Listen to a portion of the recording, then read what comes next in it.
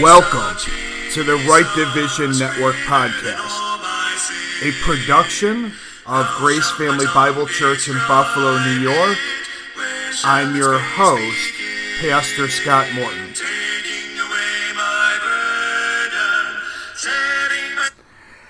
I would like to thank you once again for joining us as we study God's Word rightly divided.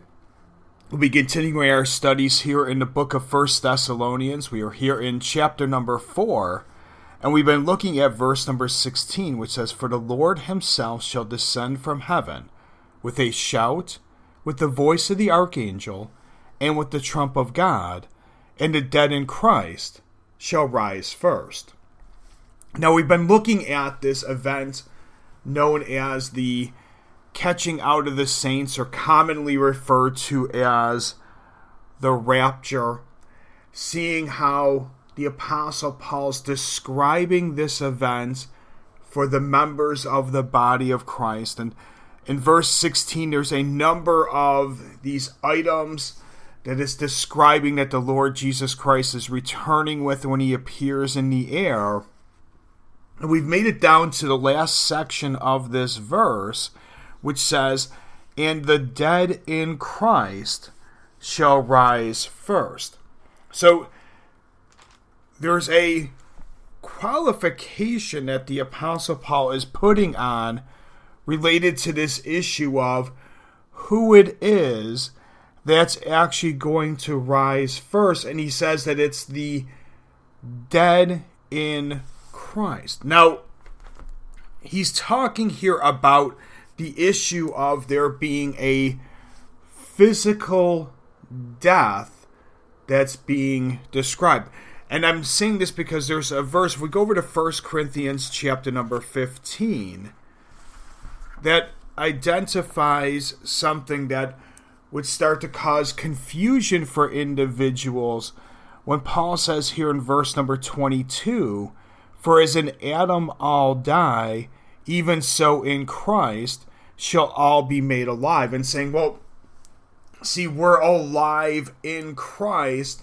And here Paul is saying in 1 Thessalonians chapter number 4 that he's talking about those who are dead in Christ. Now, 1 Thessalonians talking about the physical death that individuals are going to experience, and that's why the Bible talks about it's appointed unto men once to die. So those who are physically dead in Christ are going to rise first. In 1 Corinthians chapter number 15, this is talking about, when you read the previous verses before that, and we'll read verses 20 and 21, which says, But now is Christ risen from the dead, and become the first fruits of them that slept. For since by man came death, by man came also the resurrection of the dead. For as in Adam all die, even so in Christ shall all be made alive." That Paul's talking about in 1 Corinthians chapter number 15, issues of the resurrection and how that those in Christ shall all be made alive.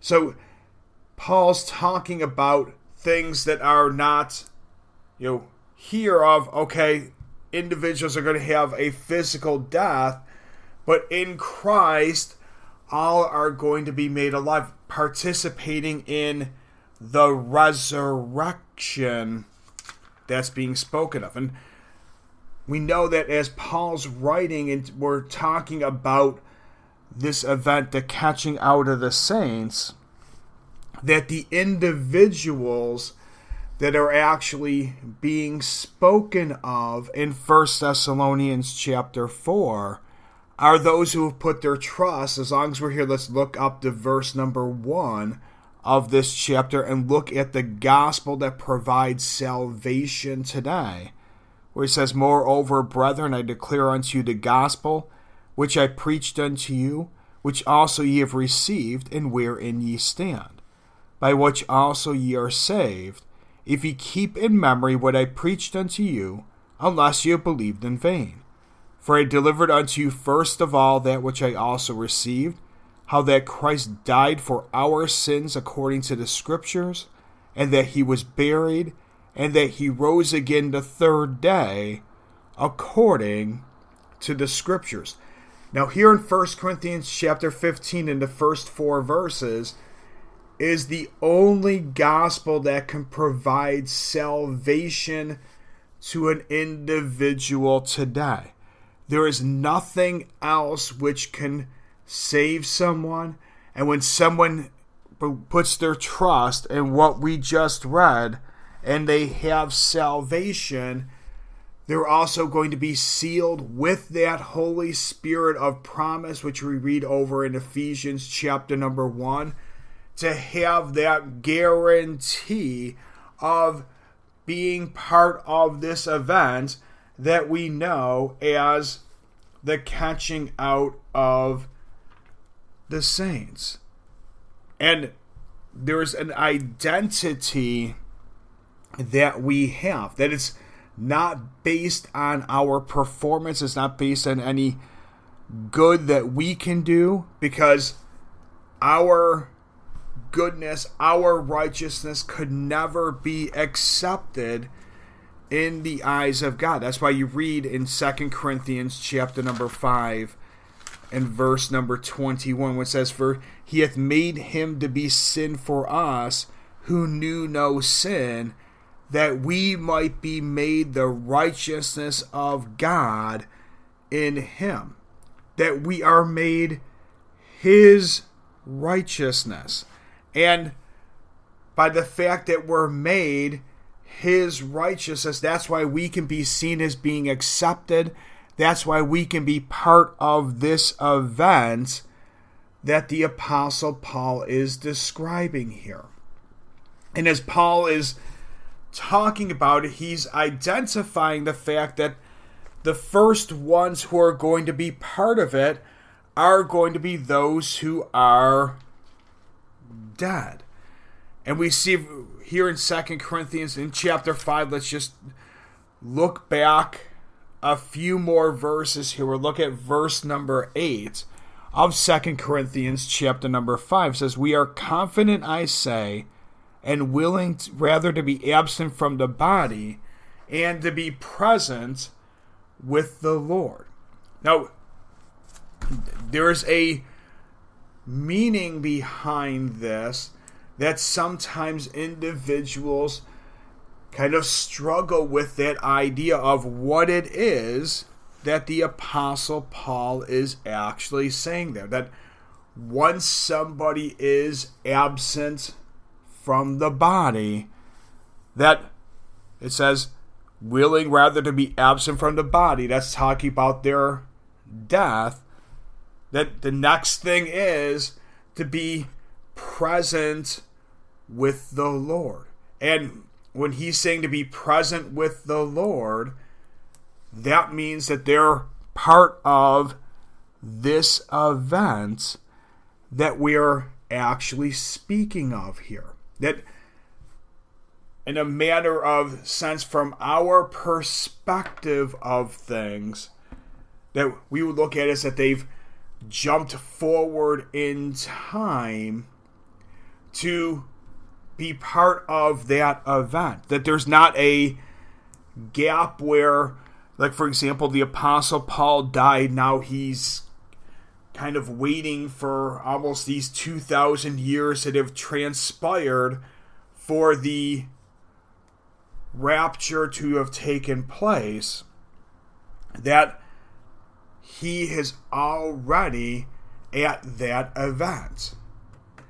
And this can seem to be really confusing to individuals, because when they hear this, they start making leaps of logic related to what somebody is saying, and start saying, well, by the fact that you're saying this, you're teaching the idea of soul sleep with this. And that idea of soul sleep is that an individual who has, died, that their soul, their inner man, goes to sleep for a period of time between death and the catching out of the saints.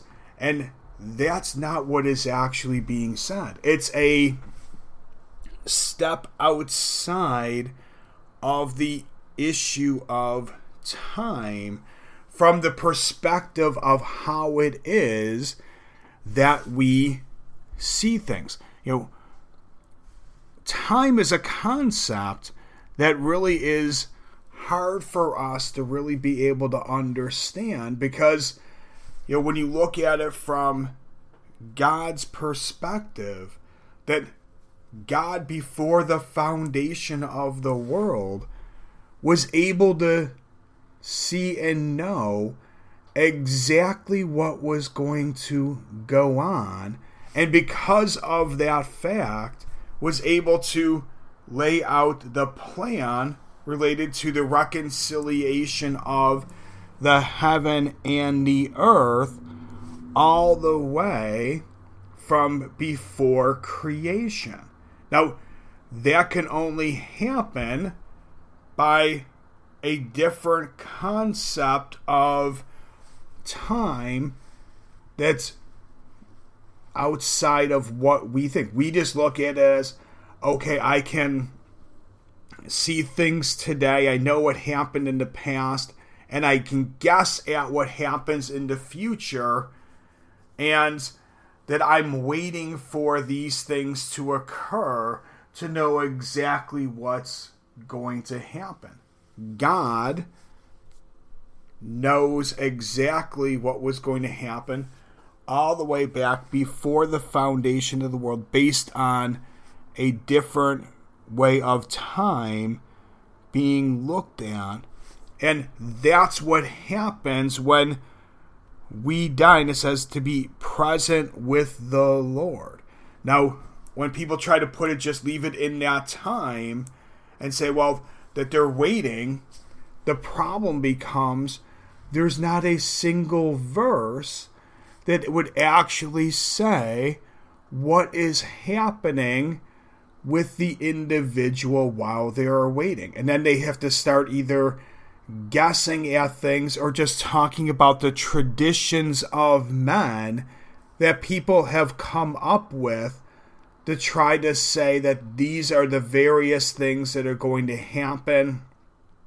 That's where you end up with some of these concepts of, things like purgatory, of that where, someone's waiting to be able to get into heaven. Those things of where the scriptures don't say, it says to be absent from the body and to be present with the Lord. And that's why if we go back to our text in 1 Thessalonians chapter number 4 here, and we see that Paul is speaking of this event and saying about the fact that, for the Lord himself shall descend from heaven with a shout, with the voice of the archangel, and with the trump of God, and the dead in Christ shall rise first. And identifying that those who are the dead in Christ, they're part of this first, and they're then having that glorified body that they receive first. And then we see verse number 17 of 1 Thessalonians chapter number 4 says, then we which are alive and remain shall be caught up together with them in the clouds to meet the Lord in the air, and so shall we ever be with the Lord. So the dead in Christ who have risen first, and then it says, then we which are alive. So he's speaking about this issue of that those who are alive at the time of this event are going to rise up after the dead in Christ who have risen first. Then it's going to be the we who are alive. Now, we have no idea exactly when this event is going to happen. We know from the scriptures that there's certain things which are going to happen as we get closer to the last days of this dispensation. If we turn over to 2 Timothy chapter number 3, you see Paul, as he's writing the final epistle that he writes unto Timothy, starts to describe these things of what's going to happen when he says in verse 1, "This know also that in the last days perilous times shall come." And when he's talking there about the last days, he's talking about the last days of this dispensation. Then he's going to start listing out some of these things that are actually being described here of what's going to come. When he says, verse 2, "For men shall be lovers of their own selves, covetous, boasters, proud, blasphemers, disobedient to parents, unthankful, unholy, without natural affection, truce breakers, false accusers, incontinent, fierce, despisers of those that are good, traitors, heady, high-minded, lovers of pleasures more than lovers of God, having a form of godliness but denying the power thereof. From such turn away. For of this sort are they which creep into houses, and lead captive silly women, laden with sins, led away with diverse lusts, ever learning and never able to come to the knowledge of the truth. Now as Jannes and Jambres withstood Moses, so do these also resist the truth.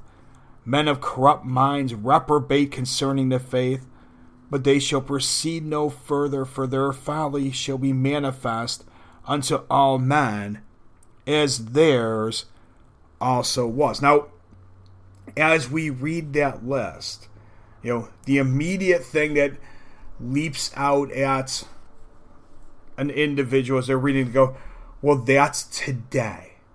And they start looking at how, this describes what the world looks like today. And every generation has been able to look at the world that they're living in and think that this describes what is going on. And the reality of things is that as people look at the world system, that things have gotten worse and worse, even though individuals, there's no way that things could get any worse than they are today. And then time goes on and things have progressed to where they are worse and worse, and that people could look back and go, it wasn't that bad 10 years ago or 20 years ago or 30 years ago or whatever time frame that somebody is putting on things, where they thought that this was describing their time. The Apostle Paul is not describing the world system here in 2 Timothy chapter 3. And the reason why he's not describing the world system is the fact that all of these things have always been true of the things of this world, because the things of this world are opposed to God. And the description that's laid out here is describing things that are going contrary to God. It would not be perilous times, because that's always what it's been.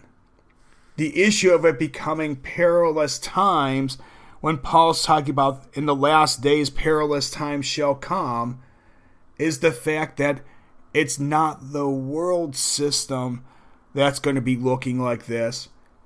It's going to be the local assembly, the body of Christ, that's going to be taking on these characteristics to the point of where there's not going to be able to be a differentiation between what's going on in the world and what's going on in the body of Christ. That's where it's going to become perilous times. You see how Paul, as he continues on in this chapter, warning Timothy, he says in verse 10, "But thou hast known my doctrine, manner of life, purpose, faith, long-suffering, charity, patience, persecutions, afflictions which came unto me at Antioch, at Iconium, at Lystra, what persecutions I endured, but out of them all the Lord delivered me." And he's describing the ministry that he had in the book of Acts, that Timothy was with him at times, that knew of these events.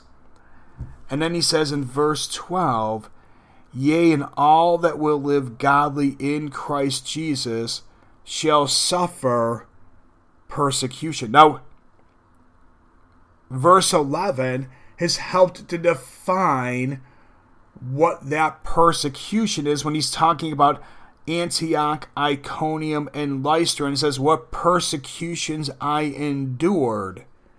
So if you go back into the book of Acts and you see what's going on with the Apostle Paul at these cities, you understand what these persecutions actually are. The unfortunate thing is that man today, especially in the United States, because we currently have the freedom to be able to worship and assemble together and don't have to worry about things, that we've defined that persecution in a manner to which the Word of God would not say. We look at it as, well, somebody called me a bad name because I tried to share the gospel with them, so I suffered persecution today. The Apostle Paul was beaten. He was, in one of these cities, he was actually stoned to where they thought he was dead. They dragged his body out of the city, threw him out of the gate, walked away thinking that he was dead. That's not just having their name, some sort of name being called to them. This is actually physical harm that's coming. And Paul says that all that will live godly in Christ Jesus shall suffer persecution. That as it gets closer to these last days, that it's going to be a thing of where that persecution is going to be coming. And those are the things that started driving the individuals when you get into chapter 4 and you start seeing about how, Demas hath forsaken me, having loved this present world, is departed unto Thessalonica, Crescens to Galatia, Titus unto Dalmatia, that these individuals loved this present world, did not want to be part of that persecution that was going on, and they departed from the truth, stopped teaching the things of what is given to us today, so that way they would not have to face that persecution. Paul gives us in chapter 4 what we need to do to make sure we are not facing that thing of where we're going to end up like what he's saying in chapter 3. And the very first thing that he says in there is to preach the word. We need to be focused on what it is that the word of God, rightly divided, says for us today. And if we're staying true to that doctrine, we're not going to end up like what the Apostle Paul writes in 2 Timothy chapter number 3. Now, next week we'll continue on with some of these things here in verse number 17, talking about those which are alive being caught up.